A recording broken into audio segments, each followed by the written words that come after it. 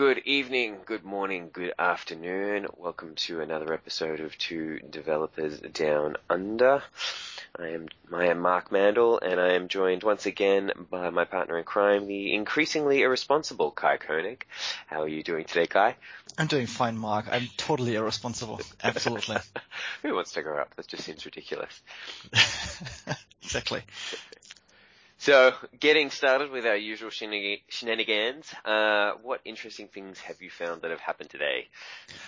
I actually found quite a few funny ones and, useful ones.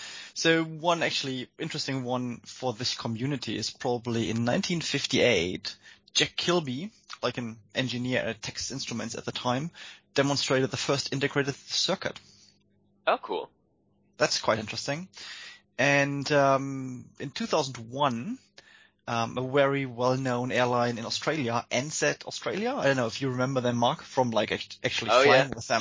Yeah. It was supposed to be a really good airline. They basically went broke because Air New Zealand kind of fucked them up, to be quite frank. Yeah.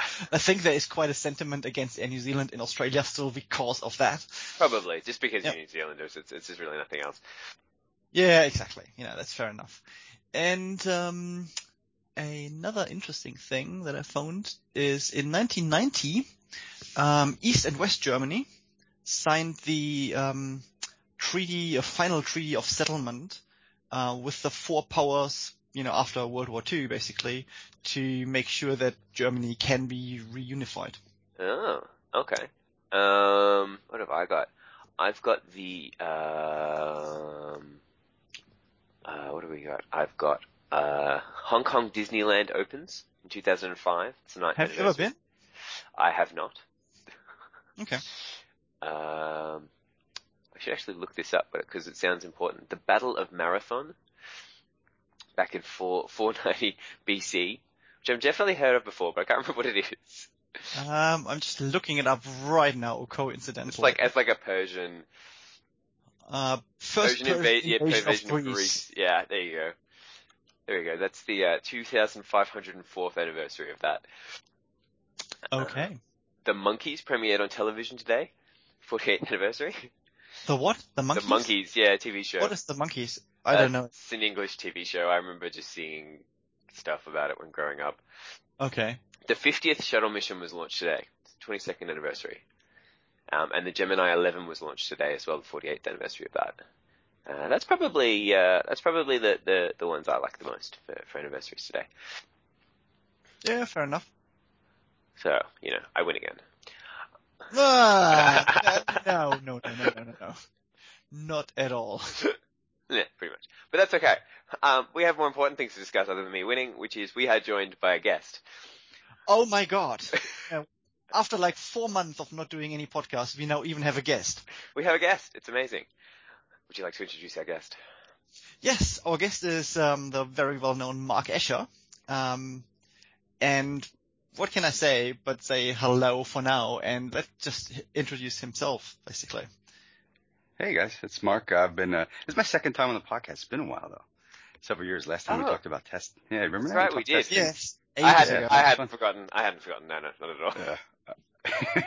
I know. Yeah. So actually, I did have some on this date because I am not only a guest but also a listener. So I love music, and so I've got some music-based ones. This date, September 11th, 1965, Moby. I'm sure you guys are big fans of Moby, the artist. Oh, totally. Mark's really bops on his podcast all day long to Moby. He was born. I didn't know, though, that he was the descendant of Moby Dick, author Herman Melville, which I suppose makes sense. And on this day, Peter Tosh was killed. Reggae artist, pretty famous back in the day. Oh. Yeah. See, this is where time zone differences get us, because it's September 12th for us. That's right. I forgot you are the people from tomorrow. Yeah. Yeah, exactly. See, Scott Strohs would have gotten that right, but not me. Oh, that's cool. That's a surprise contribution. Awesome. Yeah, there we go. There you go. So I've been a coder since 2000 or so, I suppose, and here to talk with you both about Go. Excited about the language and excited to talk to you guys about it. Awesome. So I'll actually just say, so people who don't know Mark Escher, few and far between. Do you want to give a little spiel about yourself and stuff you've been doing, and like just a little 30-second spiel on who Mark Escher is? Yeah, sure. So as I said, I've been developing for a long time. I started to get to know a lot of people when I got involved with a project called MX Unit, which was a Cold Fusion unit testing framework. And so met a lot of people, spoke at conferences, write articles. You know how it is when the more you work in open source, the more people you meet. And so that was really great. And then did a project called CF MongoDB with Bill Shelton, who also was the founder of MX Unit, and worked with some great group of people at Booz Allen for quite a while. Joe Reinhardt, Todd Sharp, Scott Strohs, and some others that you guys all know. And then that was 2010 to 2012. And for the last couple of years, I've been working for the United States federal government as a developer, and increasingly into, I hate to use the word, but increasingly into things DevOpsy type stuff. Yeah, a lot of automation, culture building, things like that. So that's what I'm doing now. Nice. There you go. Some things about you I didn't necessarily even know. Mm-hmm. So that's cool. All right. So yes, we are gathered here today to talk about Go. It seems to be a fairly new language. There seems to be some shiny on it that people seem to be appreciating. So I guess, how do we want to take this? So, why don't we go around the table and say, okay, what's your background with Go? What sort of experience have you got? So people have got some context from our positions, and maybe we try and do a very bad rendition of what Go is on a podcast, which is always hard doing by voice. So my background with Go, I've been working with it on a project since around the beginning of the year. We chose it for our platform for doing a lot of back-end systems. We're doing a lot of REST interfaces that we also integrate a lot with a lot of third parties. So we were looking at something to do a lot of incoming and outgoing messages really quickly as much as possible, because we wanted to process our messages really fast. And we started looking at some of the speed benchmarks for Go, and that drove us in that direction. So I've been working with Go since about the beginning of this year, actually, off and on. There was a small break in there, but primarily on Google App Engine. It's been my primary environment for working with Go. So it's all been web-based REST stuff, working on App Engine, and that's been actually a really good fit. It's been a really good fit, but I'll get deeper into that. So that's my background on Go. Kai, what have you been up to? My background is more like playing with it on a private basis, realistically at this point. I've started to build something for controlling my light system at home with it, based on a Raspberry Pi, because you can actually grab Go and there's an ARM package that can run on the Raspberry Pis for it. Nice. And then I wanted to use it to measure environmental. I mean, it's like totally, it's all use cases where you don't have to use Go at the end of the day, because it's not about the specifics of Go. I just wanted to have something to play with to learn the language. Then I ended up wanting to use it to measure environmental data from another piece of hardware that I built, that tracks temperature and carbon monoxide and all that kind of stuff in our place. But I ended up using Python for that, because I got like a whole bunch of pre-made libraries that I could tangle together, which was a bit nicer. So pretty much from that point of view, I've got Go running on one of my Raspberry Pis, and I occasionally play with it, and I've got an idea where I would want to use it for some upcoming Raspberry Pi project to collect signals and to send signals to the Raspberry Pi. Again, it's not anything where you have to use Go for, but it's just like little things where you can play with the language and get a bit of a better feel for it. Cool. And Mark, what are you up to with Go these days? So I've been using it since about the same time as you, Mark, around the beginning of the year. I had a 2-week vacation over the holidays at the end of December and decided I wanted to learn some new things. So I've been interested in Go for a while and decided that was what I was going to check out, because it was new to me, but it wasn't so crazy that I couldn't grok it pretty quickly. So we'll talk about what it is, but it's in the C style of languages. It's not a Lisp or anything like that. And it was really easy for me to pick up. And so since then, like Kai, I've been using it for personal stuff, command line utilities. And I rewrote 2 web apps in Go, and I'm in the process of rewriting a 3rd larger web app. Again, those are just personal projects, though, not for work. I actually haven't used it for work at all, although I am absolutely on the lookout for places where I can. We primarily use Python at work, and it was interesting when I started investigating the language. One of the questions I had for myself is, being statically typed, is Go the kind of thing that can replace something like Python in terms of not just ease of use and obviously performance, but also just like joy in programming. So. Okay.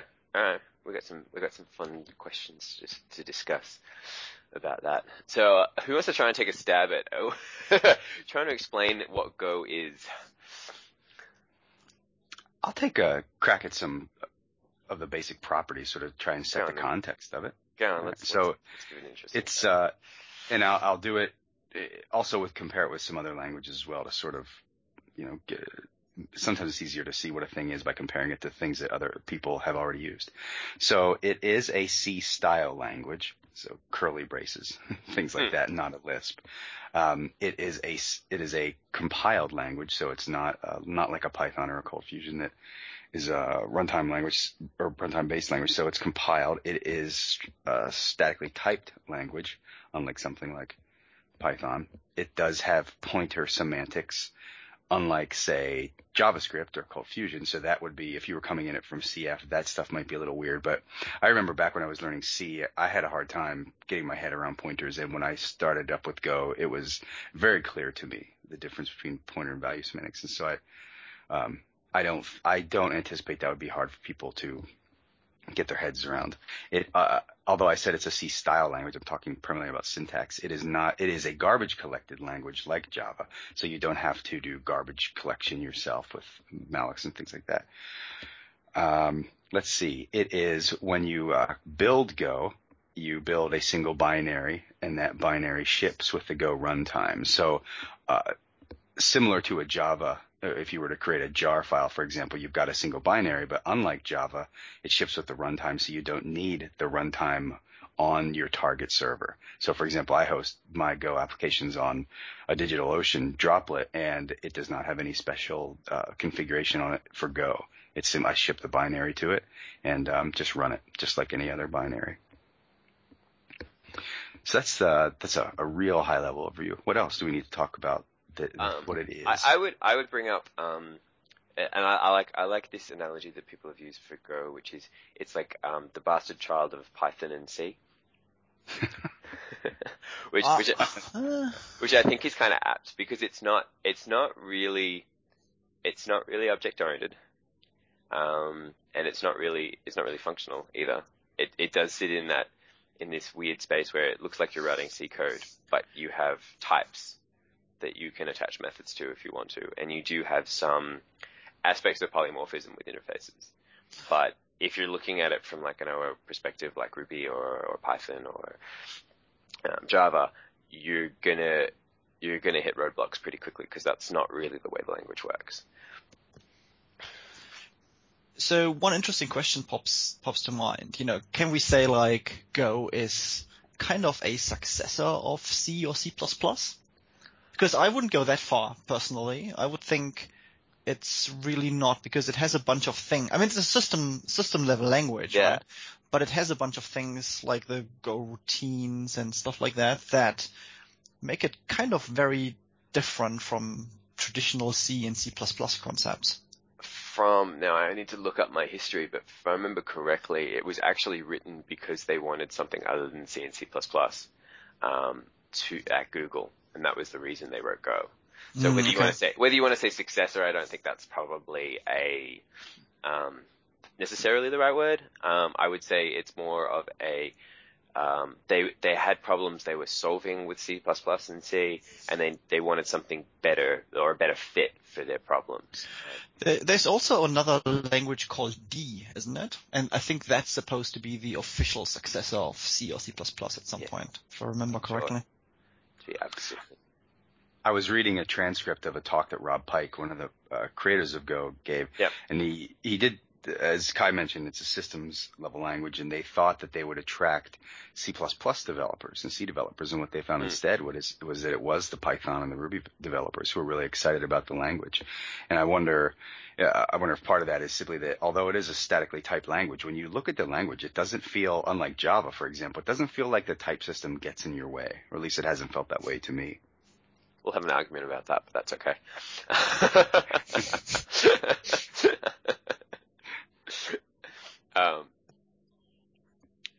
was I going to say? Totally gone blank. So, yeah, my brain's just fallen over. Somebody else talk. It's early in my morning. It's just gone. Well, I guess we could talk for a couple of seconds about the genesis of the language. So it comes out of Google. Yep. Kind of mentioned that. So it comes out of Google from some guys who have deep history in Unix, Plan 9.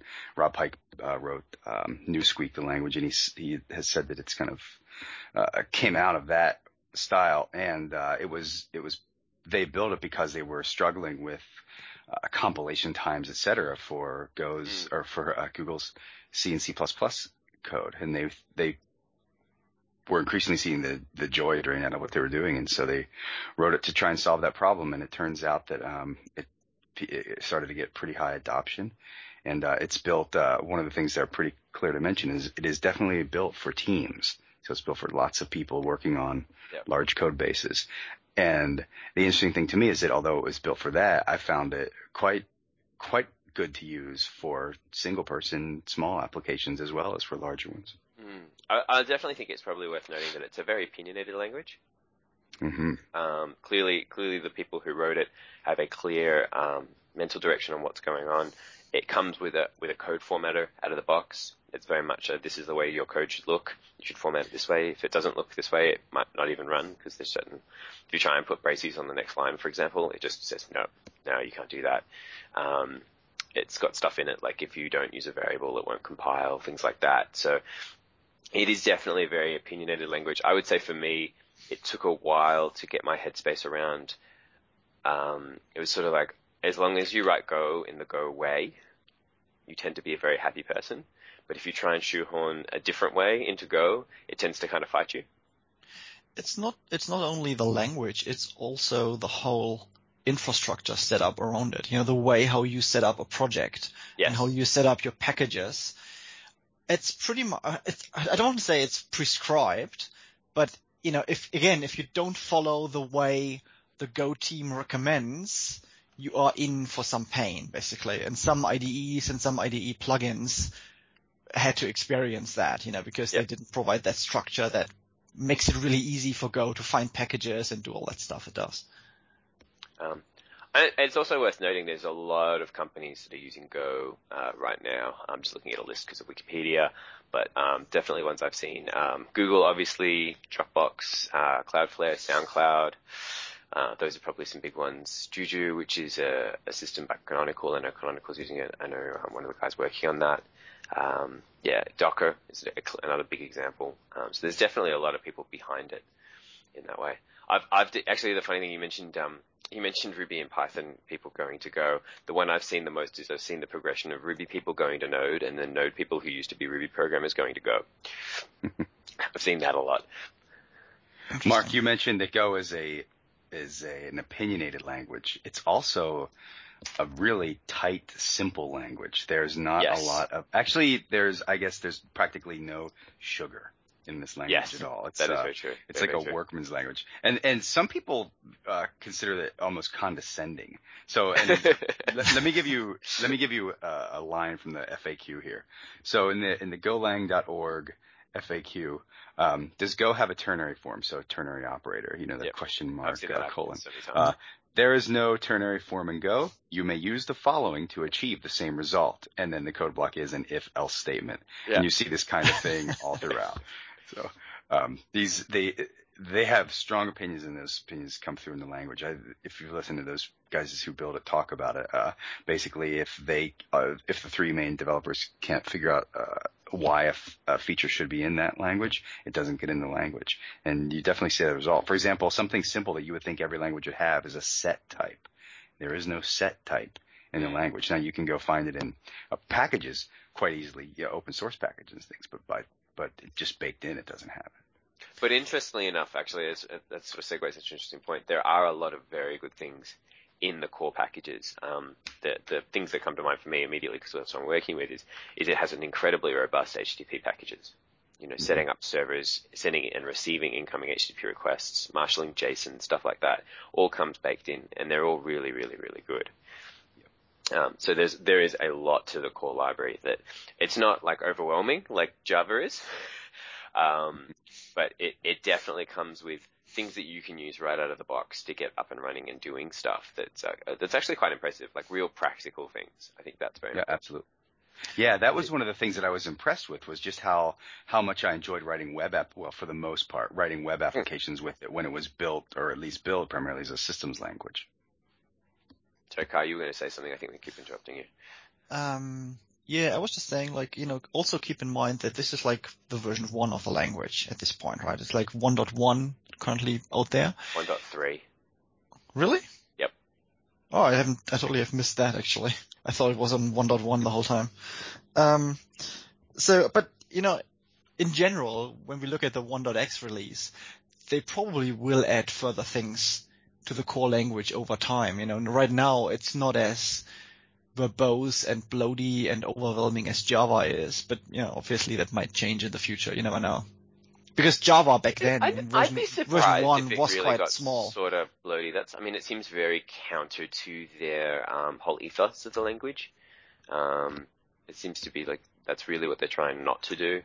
And in fact, a lot of the arguments you see on the mailing list are, "Hey, we want this feature," and they're like, "No, I don't think that's a good idea." So it'll be interesting to see, but I mean, from version, I think 1.1 to 1.3, we haven't seen a huge number of new features. I think we've seen object balls, and that's about it. Yeah, they made a bunch of changes to the compilers, probably. Yeah, I think, exactly. Improving on that end.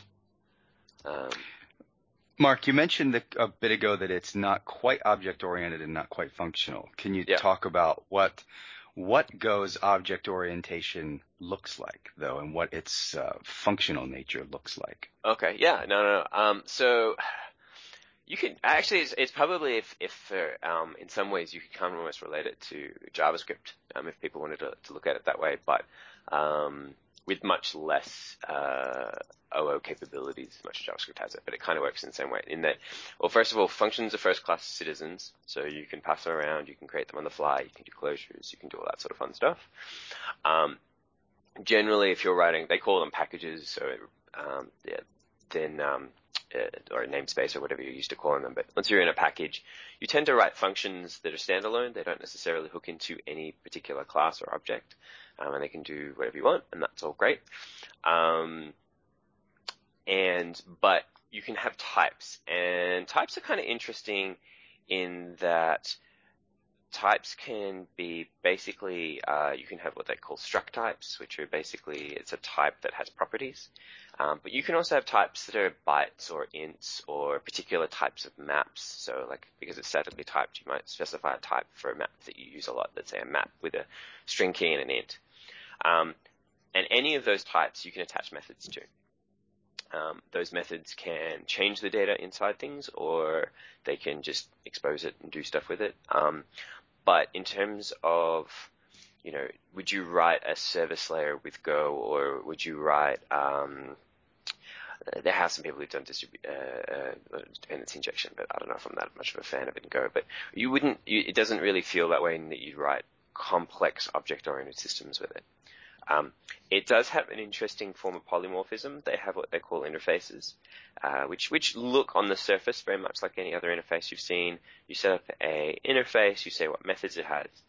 But the interesting thing about it is Go has more of a conventional style with interfaces. So basically, as long as a type has the methods of that interface, then it's just assumed that it's basically it implements that interface. You don't have to be explicit about it, which is kind of neat. I found that really weird at the beginning. That was one of those things, those implicit interface implementations. It's like, oh, okay, I don't have to do that. And now I use those X methods, and all of a sudden it is actually implementing that thing. You're right, it's kind of nice. What I also would say is the type system of Go with, the struct types and that whole setup basically not having classes, it reminds me a lot of those bare bone, like old school languages that we learned at uni. I mean, at least at my time, I did like, Modular 2, which is like a variant of Pascal, basically. And that had a very similar type system where you had to pretty much define like algebraic types with properties. And then you exported and imported certain parts of those types and, build like connections between those types. And Go, from that regard, reminds me quite a bit of, how that used to work. This is why I kind of come back to that. Like I said, it's like the bastard child of C and Python. You've got your global functions, much like you have C, but you also have first-class citizen functions, kind of like you do in Python, and member functions that kind of work kind of similarly. I'm not a Python expert by any stretch of the imagination. I think the one thing I find difficult with the way they do interfaces is that discoverability is tricky, because they're implicit implementations of interfaces. If you're trying to find, in a particular package, implementations of an interface, it can be difficult because you have to go looking for particular methods and make sure they're all there. But otherwise, in terms of like if you're in the code writing it, it can be quite nice.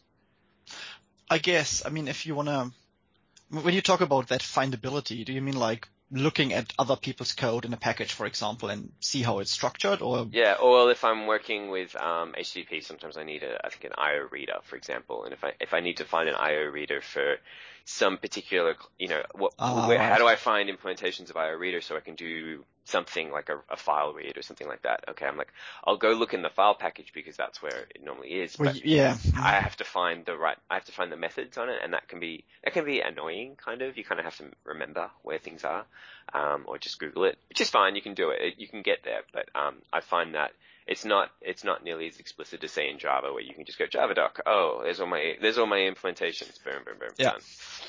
Yeah. I think there's some stuff work on that with some static analysis in GoDoc that helps with that in the 1.3 off the top of my head. I have to go another look.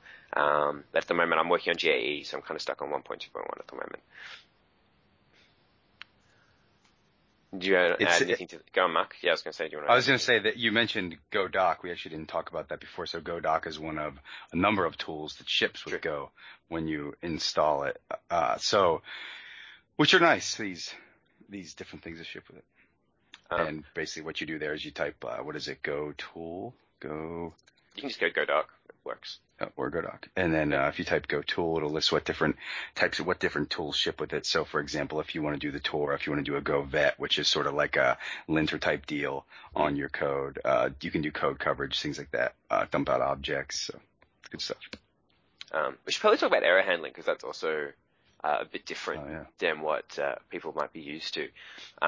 So normally, there's two things I think are probably worth covering in that. One of which is functions can return multiple arguments in Go. It's worth noting, and it normally the pattern is what often happens if something could cause an error, you actually return the return value, comma, and then you return an error value.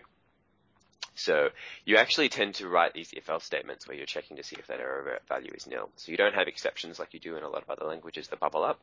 You have an actual error object that you need to check all the way through, or possibly bubble up, you can return again. That, for me, took a while to get used to. It felt very verbose, and sometimes it still feels very verbose. From everything I've read and the arguments I've seen, it's Go. It's about expressiveness and being very explicit about what's happening in your code and making sure you handle all the errors.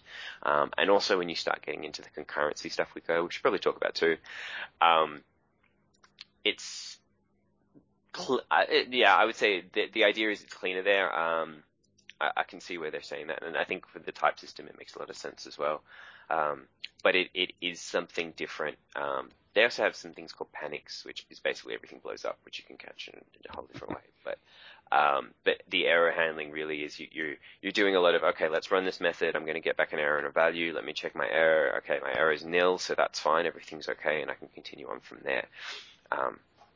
And that how I tried to think of this was, you guys, when you would write Java and you would have a gigantic try block, and then down in the catch, you would catch 5 different exception types. If you were like me and writing horrible Java. So, and then inside of each specific exception type, you'd have you might have custom handling for each of those. You might do the exact same thing. Yeah. And then, so that on one side, look at that kind of code. And then when you look at Go, or at least when I look at the Go that I've been writing, it forces you to deal with those specific errors at the time that they might be issued. So instead of try, whole bunch code, catch, it's more like something, comma, error equals, and then you've got your function that you run, and then you say if error not equals nil, do this, else, or you keep moving on. I find with certain levels of abstraction, you can kind of hide some of it away. Not hide some of it away, but get rid of some of the verboseness. If you can bubble up things that need to bubble up. But sorry, Kai, you were going to say something? I was just thinking, like, the way how they handle errors probably is kind of nice for unit testing specifically, because you actually, you can actually look at the error right away at your function or unit level, essentially, and deal with it, because you don't get like an exception happening or something like that you need to deal with. You actually get that response from the function call right away. Like that. To what I say, I was just browsing the FAQ recently, and they talk about that specifically, and how Go's built-in unit testing package does not have assertions, which we've been doing unit testing for years. That's just weird. Yeah. Because that's how you test, and it doesn't have assertions. And one of the things it says in there is, to what Kai's saying, is if you've got, let's say you're doing like a data-driven type test, you've got multiple inputs and you want to test each one of them. And in typical unit testing, the first one, it would fail fast, and you don't know what's going to happen with my next set of inputs. And with Go, it makes it really easy to test them all and then fail at the end, because it doesn't have that kind of throw the error and then the whole test method fails. Mm-hmm. Cool. We should also probably talk about concurrency, because that's probably the other big thing that comes in Go. How are we going to explain this in a podcast? So, Mark, you've got a lot of experience working with Java executives. You want to tackle this one? Sure. So now, like I've been doing this since January, so I'm going to get a whole bunch of this probably wrong, but so that means I'm going to speak at such a high level that I can not get any details wrong. So it's based on communicating sequential processes. So I think the Hoare paper that was written on or based on is, 30, 40 years old, something like this. So it's got a lot of history. And so the idea here is that it uses something called channels. And so similar, I suppose, to Java, if you've ever, for the Cold Fusion folks listening, if you've done like a CF thread and it just automatically spawns out a thing. Go to spawn a new process, you would do the keyword go space and then some function, and that would go run in its own process space.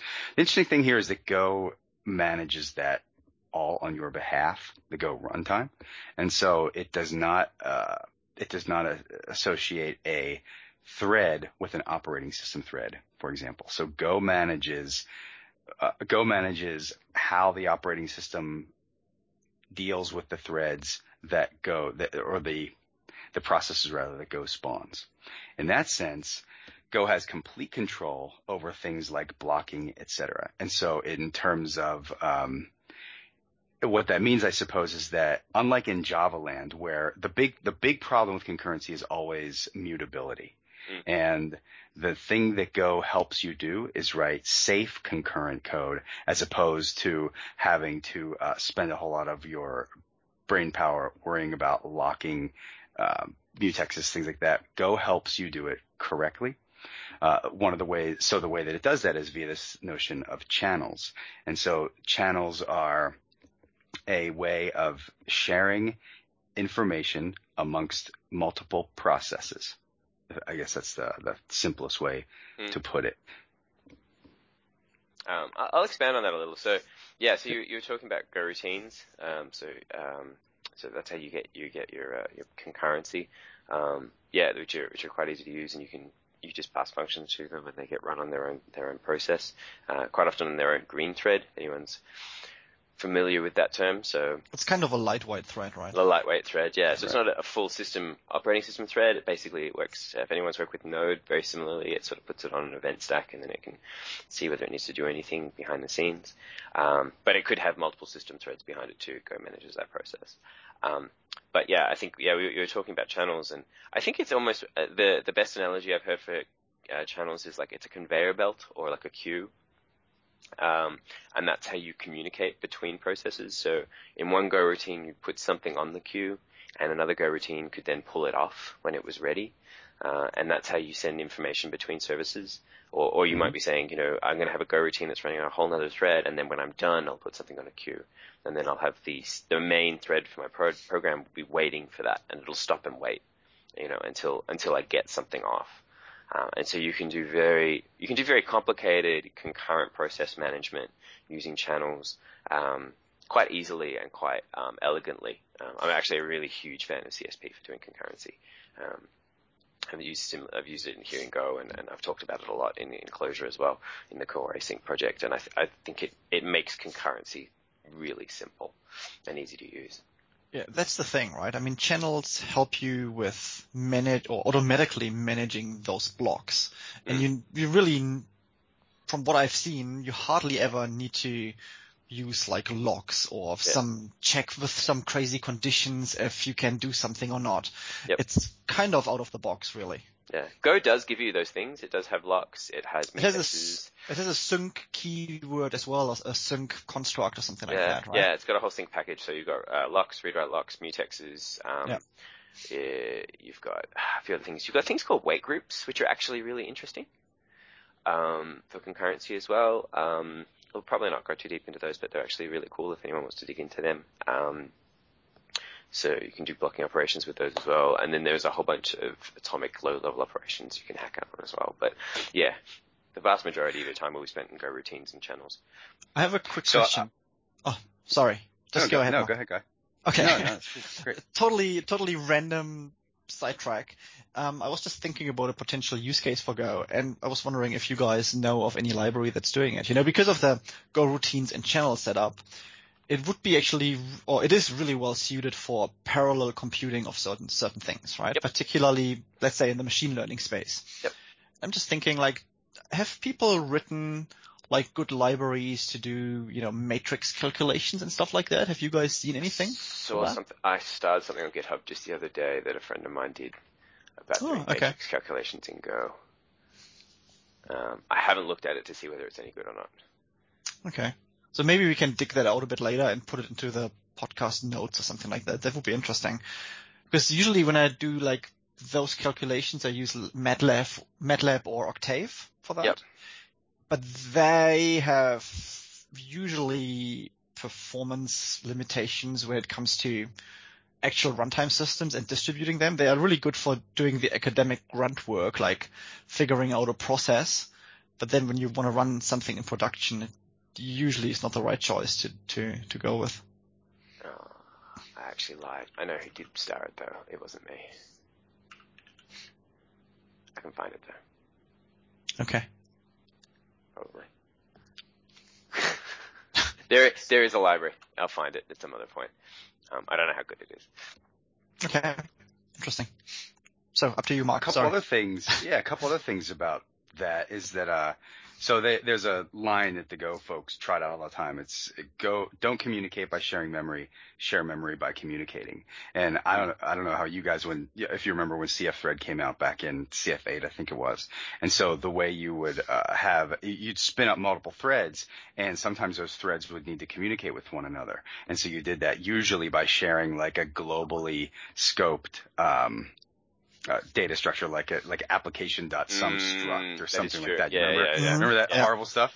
So that right there is the anti-pattern. And you don't want to be doing Go, that. You don't want to be doing that. And Go does not make it easy to do that. In Go, you use these channels in order, so you don't pass data structures to threads. Your threads, for lack of a better word, communicate with one another by passing data back and forth across these conveyor belts. Yeah. It almost harkens back to I hate to harken back to functional programming, but it's that whole idea that state's kind of bad. And then that's especially true when you're doing concurrent programming, because state's bad because it can move under your feet. So one other thread could be changing something on another piece of thread, and that means things are very unpredictable. And channels give you a nice, clear way of making that messages go around to pass around a state that you know won't change under your feet. If you put something in a channel, then you're like, okay, this is going to stay still. This is cool, and that's really important. Yeah. That's really important. All right, so I think that's a good summary. We've sort of touched on this a bit, but why don't we go into like why do you like Go? Like what are maybe even just like a 3 favorite features sort of thing? Like what's your big wins with Go? What do you really like about it? So from my point of view, it's the concurrency. That's one thing. Mm-hmm. And the other really big thing is that you can kind of really successfully write platform independent code. And, that's other languages kind of promise that all the time, but I can write something on my Mac you get a binary. That will work. I get a binary. That's fine. But I can use pretty much exactly the same source code and compile it on my Raspberry Pi and have the same binary and it works. Yeah. And, like Java promises that for years, but it doesn't really fully deliver on that. I mean, C++ and C probably would as well to a certain extent, but that's kind of not the space I'm usually in. It's nice to get like something you can run on pretty much anywhere right away if you compile it for that platform. That's kind of really a big thing for me. Mm-hmm. I would probably say my biggest things, speed is probably the number one, both of compilation and of execution.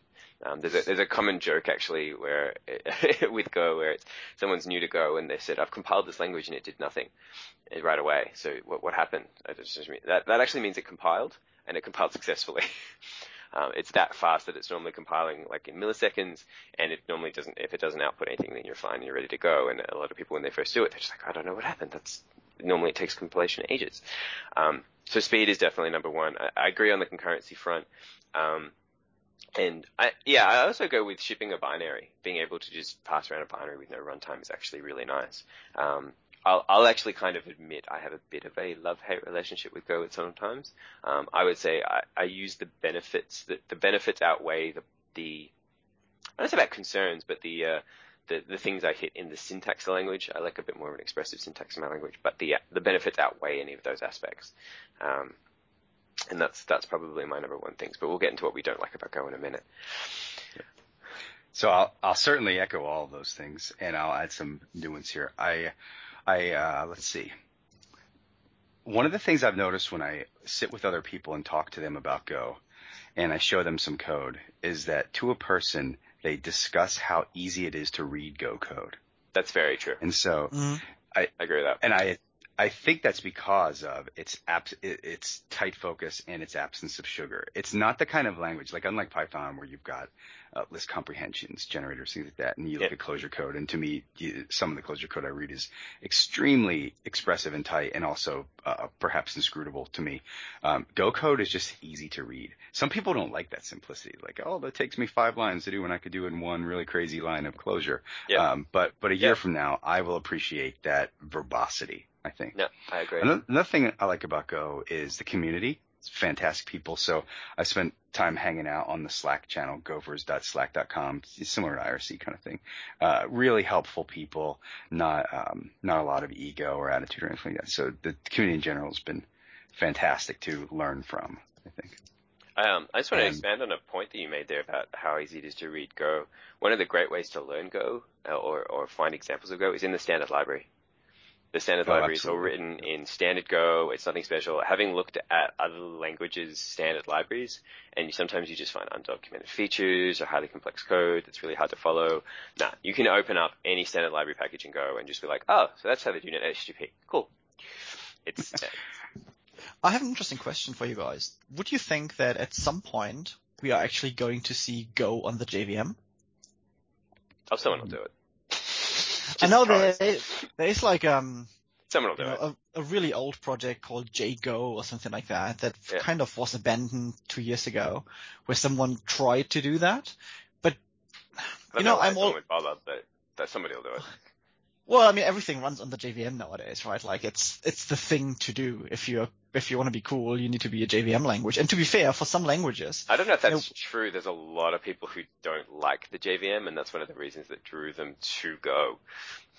Yeah, but then you look at, for example, Ruby, right? And how many people use JRuby instead of like the normal Ruby. But the vast majority use the normal Ruby, and a lot will actually rail against JRuby, which I think is unfair on the platform. But but those people are also using JRuby because it's a lot faster. Exactly. Yeah. Yes. And Go doesn't suffer that problem. That is true. That is true. And I mean, in Python, for example, there is Jython, but that's just tiny compared to actually native Python. I don't even know how well that's even supported. I mean, it's supported, but I think they're like versions behind, aren't they? They're on 2.7 or 2.8 currently. Yeah. Yeah. So I disagree with your point that the cool kids have to run on the JVM. As much as I like the JVM, don't get me wrong. I'm a huge. That was one of the reasons I picked Go when I was deciding on a new language to pick up, was because I wanted to be off of the JVM. Jeez. Oops. What was that? That's me. My fire alarms are going off. My wife's cooking. Oh my god. Well, that's a first in this podcast. Unbelievable. Cool. Hey, I'm bringing the excitement. Wonderful. All right. Now my dog's barking. I think she actually heard that. I honestly think she heard that. Oh god. There you go. A fire alarm half a world away sets off a dog. Yeah. Apologies. That's all right. Sorry, you were going to say something about the JVM and why you were letting go? Well, just because I wanted to get off of it and see what other runtimes are out there. Okay, interesting. Yeah. Yeah. Actually, it's an interesting question. Before you guys were looking at Go, were you looking at any other languages? There are other languages that are statically that are type languages that are statically compiled. Did you look at anything else, or was you just like, oh no, let's look at Go?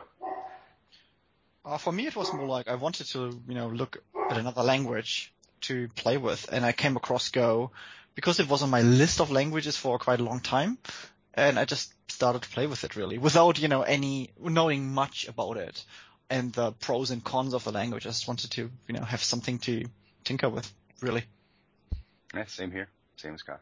Okay. Yeah, I mean, I started using Go primarily because we looked at it for work, and so just started running with it because of that.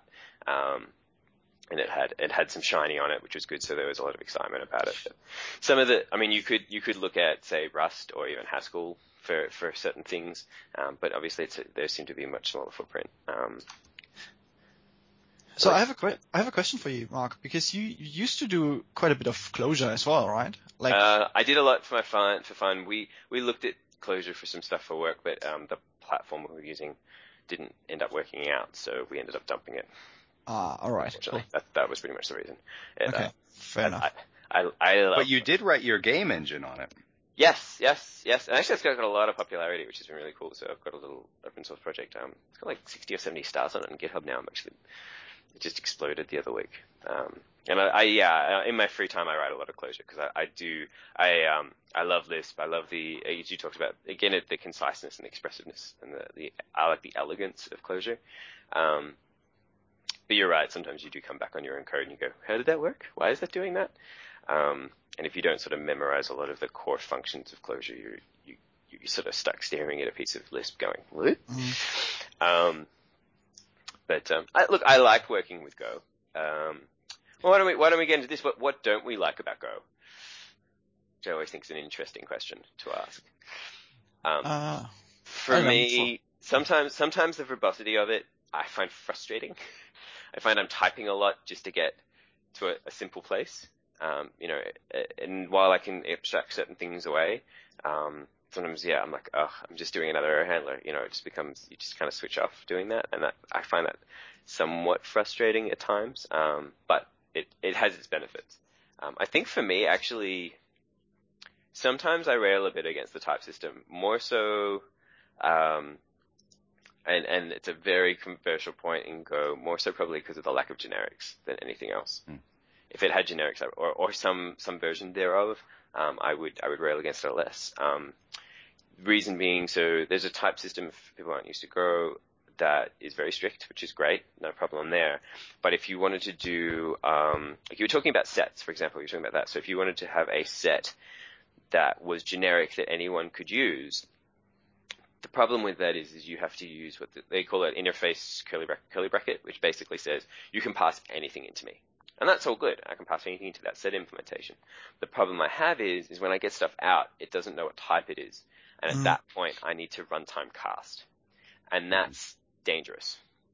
Because if I runtime cast and I get back the wrong type of object, and I don't handle that properly, that's when panic's going to occur. That's the real runtime. Hey, something's gone horribly, horribly wrong. I'm going to explode now. And you don't get any safety around that. You don't get the safety of the type system, which is what you want with Go. And so anything like generic collections or generic management of collections, say if you want to do like map or reduce implementations or anything like that, you're either looking at doing a lot of runtime typecasting, which you can do, it's not the end of the world, but you lose that safety, or you're looking at using the reflection package, which is much, much, much, much, much slower than anything else. The happy middle ground I've found is there's a package called Gen that will actually generate implementations of a lot of things like sets as well as like map and reduce and things like that for types, so that you basically get generic like functionality with code generation, and that actually works quite well. I quite like it. It's a little bit tricky to extend if you want your own stuff, and it'll throw off your code coverage in your tests because suddenly you have these huge wads of code that aren't tested because they're generated. But other than that, it works pretty well. But that's probably my big thing that I can complain about with Go. Fair enough. I tend, when I'm writing collections, I tend simply to stick with strict types. So I haven't needed generics. When I was a Java programmer, I used them all over the place. I guess maybe I'm just writing very simple programs at this point. Well, but so far that hasn't been a problem. Yeah, you end up writing every time you want to do something like just total something up in a collection. You're writing another for loop, and so you have to test that for loop. Like it's just I have this. I think I actually wrote it on Twitter at some point, but it's like I've gone from having MapReduce in about half a dozen languages, which makes me feel like I can do anything with the world, to having a for loop, which makes me feel like I have a for loop. Which like I have this huge lever that can move the world. If I always said like if I have a big enough map and reduce, I could move mountains. And now I've got a for loop, which means I have a wrench, which means I can fix things. And it feels less powerful. There's sort of ways around it, but that's sort of, I struggle with that sometimes personally. That's probably more me than the language, but I find that a little frustrating. You and lots of other people, if you go Google, that is true. Golang collection generics, you'll find all manner of internet hate. And I'm not saying generics are definitely the right answer, but something in that vein, would make me feel, if that was there, I probably wouldn't complain too much about Go. Other than it's not always. What about you, Kai? There's really not much I strongly dislike. I don't miss generics at all because I think they bloat and complicate a language more often than not. And again, I'm like you, Mark. I'm probably not writing highly complex Go code that I wouldn't need them at that point. I don't know, maybe that changes at some point. I don't know. The other thing I find kind of weird still is that Go doesn't really do any implicit numeric conversions.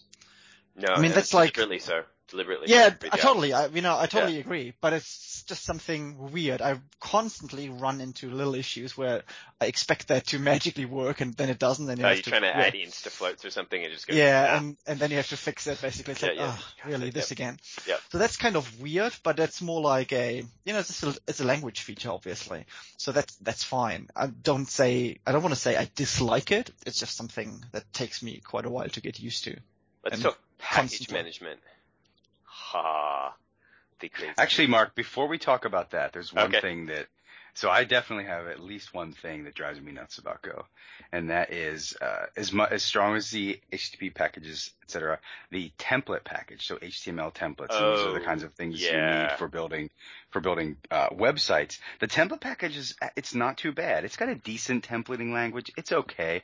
I can live with it. That's not the thing I don't like. The thing I don't like are these things called func maps.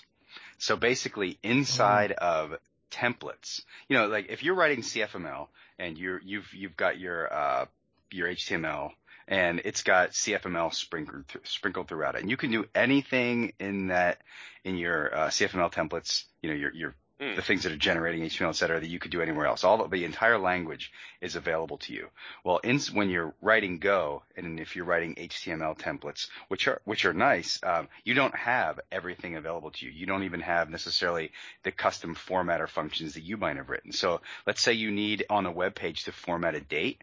Well, you probably then have to write a format function, and then you are responsible for getting that function into your the template. Yeah. And so for me, and the way you do that is with these things called func maps. And that is basically, you say inside of this func map, this function name, like format date, it equates to, this function here that I called format date or whatever. And so it's a lot of duplication. And I have to imagine that over time in a pretty large web app, this would get completely out of control. It provides a very clear separation, though, which is, it does. A good thing. It's kind of, in CFML, it's getting messy in a certain way as well, because all of a sudden, functions appear in your template that are somewhere defined in your model code or in your controllers or wherever people throw them, basically, and they are just there. With those function maps, at least you have to explicitly say, I want this function to be available in my template. But on the other hand, I totally agree. If you let's say do a massive scale web app, that could be painful. That almost falls back on sort of arguments to logicless templates and things like that, which, look at Mustache, look at Handlebars, even to, like Liquid and all those sort of guys. It sort of it seems to fall in that realm from what you're saying. I haven't played with the template stuff too much. I've just sort of looked at it, but it does seem to fall into that realm of people, rebelling against what you've kind of been saying, which is, oh God, I can put any code I want into my views. That's not necessarily a good thing. So let's strongly limit what's possible there. I have heard people complaining about the standard HTML views with Go and how much they hate them, mainly for completely other reasons.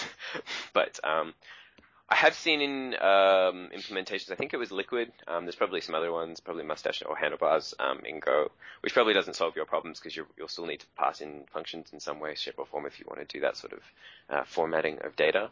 But I think it probably comes more from the school of thought that says your data should be formatted before it gets down there. Right. Yeah, exactly. It's a fair point. It does move. Yeah, that's totally true. It moves where that stuff gets done up out of the templates and into some other place. And if you're coming from other web-based technologies, that can be kind of weird. I actually think problems like this are probably going to be irrelevant in a couple of years anyway, as RESTful APIs and separation of entire JavaScript apps that are using something like Go for just a RESTful API will become the norm, if it's not already. So now can we talk about package management? Oh yeah, let's do it. That should be like a ding, like a boxing bell. Yeah. So I like to refer to it as the choose your own adventure of how you want to manage your packages. There is no one true way. There is only the way that you choose to go. So describe the problem. Tell us the problem. All right. So by default, Go has a very simple package management system, which, if anyone's listening, probably isn't surprising because everything else is simple. It has Go Get. And you basically say, hey, I've got you've got the URLs to your packages in your code, and you're like, Go Get, this package which is over here on GitHub, and this package over here which is on Mercurial, and this package over here which is on SVN, and it goes and it gets the latest version, and it puts it in your Go path, which is basically where your Go code is stored, and you're off to go. And on face value, you're like, sweet, that's really easy. I just pointed at a GitHub repository, and it pulls stuff down, and I can use it. Awesome. And then you start working in teams, and suddenly you have a different version to your friend over there. and your continuous integration server has a different version to the one you deployed, and because commits change on repositories, and that gets scary and bad. And there are a whole bunch of different ways of solving this problem. But that's the problem in a nutshell. So it comes from, and there's probably some context is useful. Go comes from Google. Google constantly works off the head of their SVN branch, always. Well, I don't know if it's SVN. I don't know I can't remember what they're using internally. It's whatever their source control is. They use the head of that constantly, from everything I've read and been told. So for them, it's fine, because they're always working off head, so all tests need to run off head, and what gets deployed is from head, so everyone's running on the same code base. Unfortunately, that doesn't work for the rest of us. Anyone want to add anything to the problems for that? Oh, that sounds accurate. Yeah. That's about it. That's about it. So there are 20 different ways that people solve this problem. From one way that some people I know, the continuous integration server is the one true master. It builds binaries, and that's what gets shipped. So if continuous integration server passes, then that's all good, and it doesn't matter if heads changed. That's where if things fails, they're going to fail.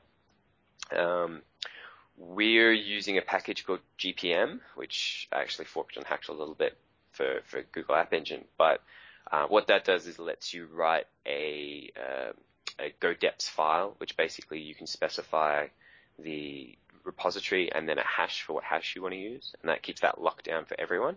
And that's worked really well for us. Haven't had any problems with that so far. It's actually been really nice. What about you guys? Go package management is the big fight. It's like VI and Emacs and Golang.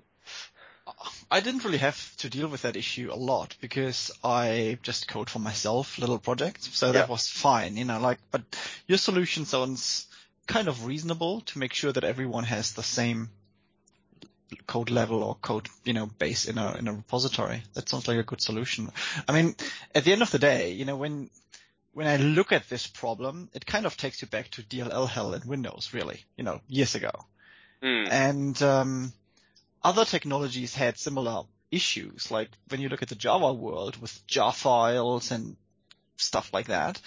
That's still, from my personal point of view, not really properly solved. I mean, Maven is a step into the right direction and all those build tools, but at the end of the day, because a jar file doesn't really carry a version, you end up with kind of a similar problem, really.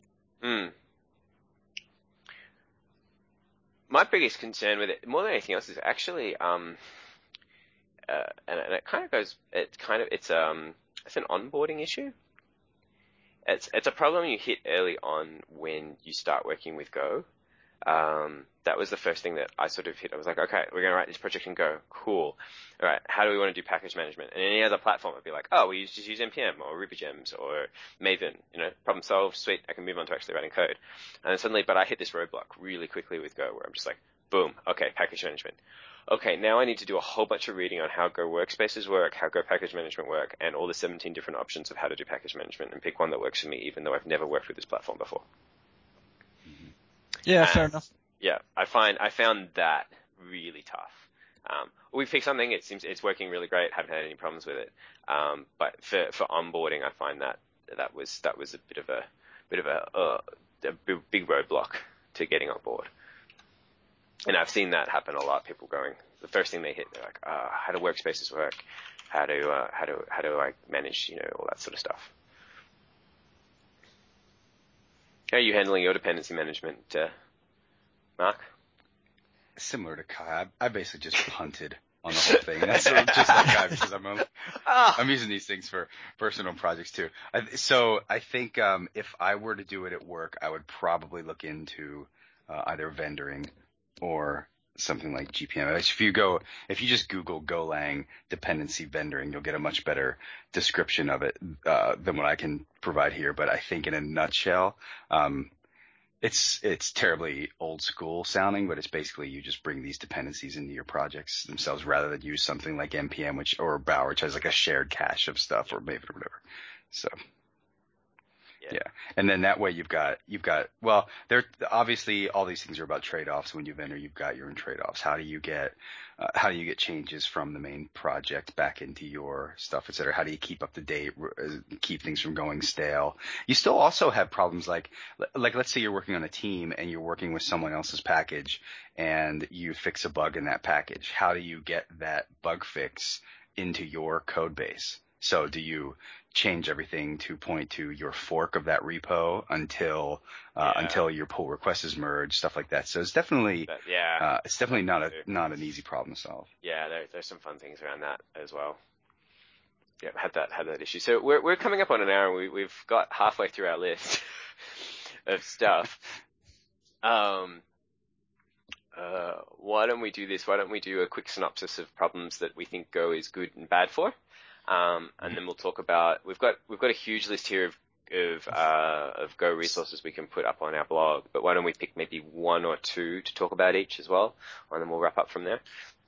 I would like to talk about IDE choices quickly and what you guys are doing about that. Okay, Mark's got to leave in 10 minutes. So. Okay. So, Kai, where do you want to go? We got 10 minutes. Pick something. Well, then I pick IDE choices. Okay. The Golang plugin for IntelliJ is really, really good, but make sure you use the daily version because it's way better than what's on the browser repositories. Yeah, it has become much, much better than it used to be, I think. That's what I've heard and seen as well. What I've played with is another thing called Light IDE. Have you seen that? Nope.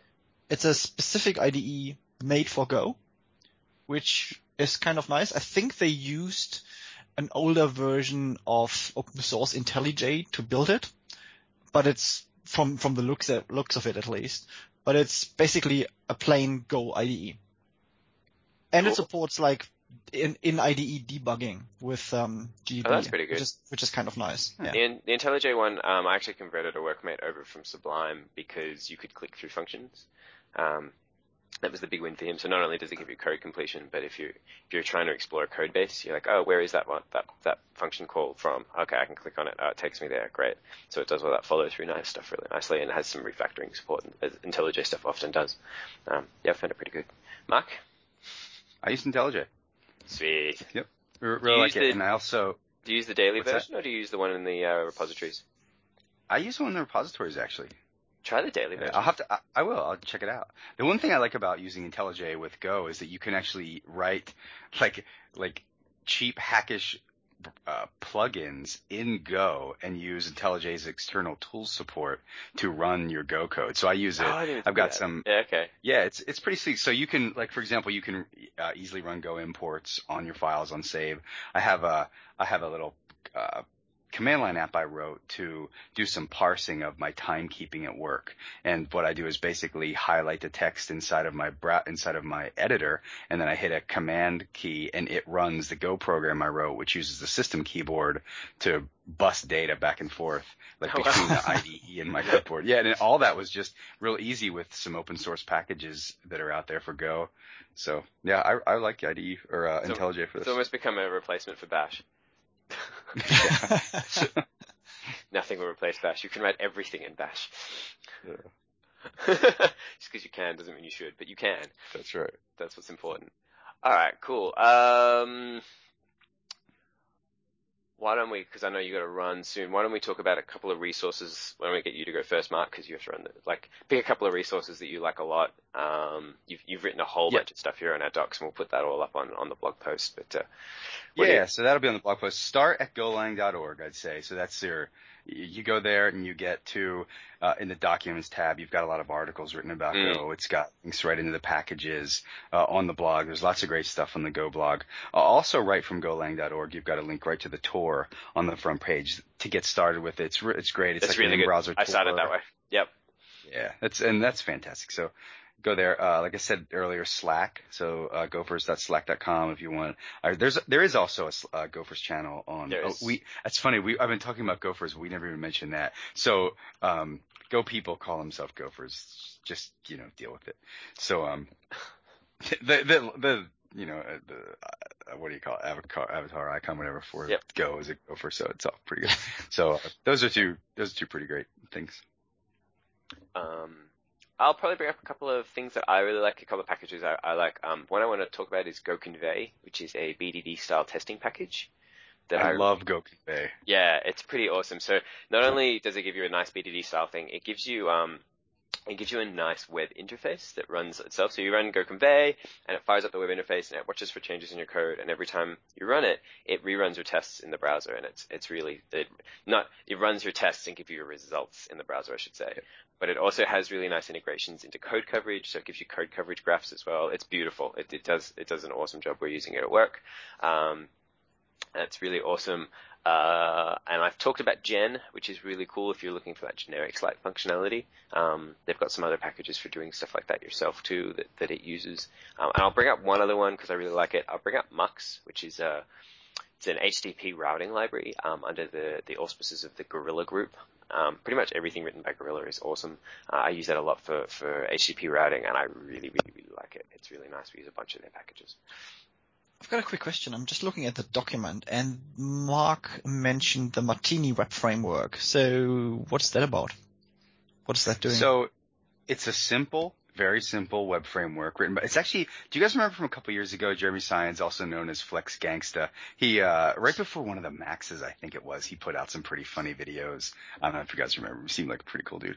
Anyway, he is now working a lot in Go, and he wrote this tiny little web framework called Martini, sort of Sinatra style or Flask style. It's just simple routes, things like that. So that's what I've been using for my personal projects. And then he also, there was some griping a while back about the fact that he uses reflection, and it's got a dependency injection thing built into it that uses reflection, and people are griping about, oh, you shouldn't use reflection, it's slow, blah, blah, blah. And so he came out with another thing. Idiomatic Go. He did admittedly write a whole blog post, which I thought was kind of impressive, going, yeah, you guys are saying it's not idiomatic Go. Pretty much you're right. So here's a new package. Here's a whole new framework called Negroni, which I thought was very cool of him, actually. Yep, classy dude. One thing I did want to mention was two other things. The Go language spec is really readable. So if you do want to start to learn Go read the language spec. It's not a bad read. And then there's also the book on the Golang website called Effective Go. Also another doc you want to read. It, obviously play around with the language, get your feet wet, but check out Effective Go before you start writing big projects in it as well. Yeah, I'm just looking at Martini actually at the GitHub page. That looks really interesting. Cool. Yeah, I like it. I'm really happy with it. And the other thing, when I was starting out writing web stuff, the one thing I did not want to do was have to start and stop a server every time I made a change. And most of these web frameworks in Go, I think have this sort of thing now. But basically, you just start it up with a thing called Gin, J-I-N. Goes with the whole Martini thing. Jeremy wrote that as well. And you just gin it up, and then you've got the typical F5 refresh type stuff that you know and love. Oh, cool. Mark, it was funny you mentioned GoConvey. When I started using GoConvey as a one-time creator of a unit testing framework, I was like, oh my lord, this is how it should be done, and I was hanging my head in abject shame. Yeah, GoConvey. That's really well done. GoConvey is really nice. Okay, Mark, I know that you need to go, so we'll probably have to wrap up there. I'm sure we could continue talking for many another hour. So thank you very much for joining us. Thanks for having me. It's been fantastic. Awesome. Yeah, thanks a lot. Cool. So if people want to hassle you online and send you various awful things, where can they do that? Mm-hmm. Probably Twitter, so at Mark Escher. Probably the best place. Probably the best place. Yeah. That's cool. If people want to hassle me and send me nice things, you can reach me on Twitter at Neurotic, or my website's probably the other fit, which has all my social media and various other stuff on it, which is compoundtheory.com. Kai, where can they reach you? Probably on Twitter is the best way, at Agent K. Wonderful. All right. Can you still do voting on your desktop images, Mark, on your website or wherever that was? Voting on your desktop. You had some social media integration with like desktop background images at some point. Oh, you're talking about Desktopper? Oh yeah, okay. So I have a link on my website to a site called Desktopper, which is written by a couple of Melbourne guys actually, which is a social wallpaper sharing site, which I actually really like because I'm really anal about my wallpapers and I like having them all the time. Most useless social media integration ever. Yeah, so you can be my friend and see what wallpapers I like on there. And most useless awesome. social media integration ever. Awesome. Wallpapers on your computer, really, really, really important. Kai, these guys are disrupting the desktop wallpaper space, and they will be billionaires. Yeah. I wonder when they pivot into something more specific. It's awesome. Or useful. It's useful. I can go on the site and I can look at all these awesome wallpapers and I can just download them straight to my Dropbox and it's awesome. I think it's cute that you actually must look at your desktop enough to care about wallpaper. I change it. Like I'll be like, oh, you know what?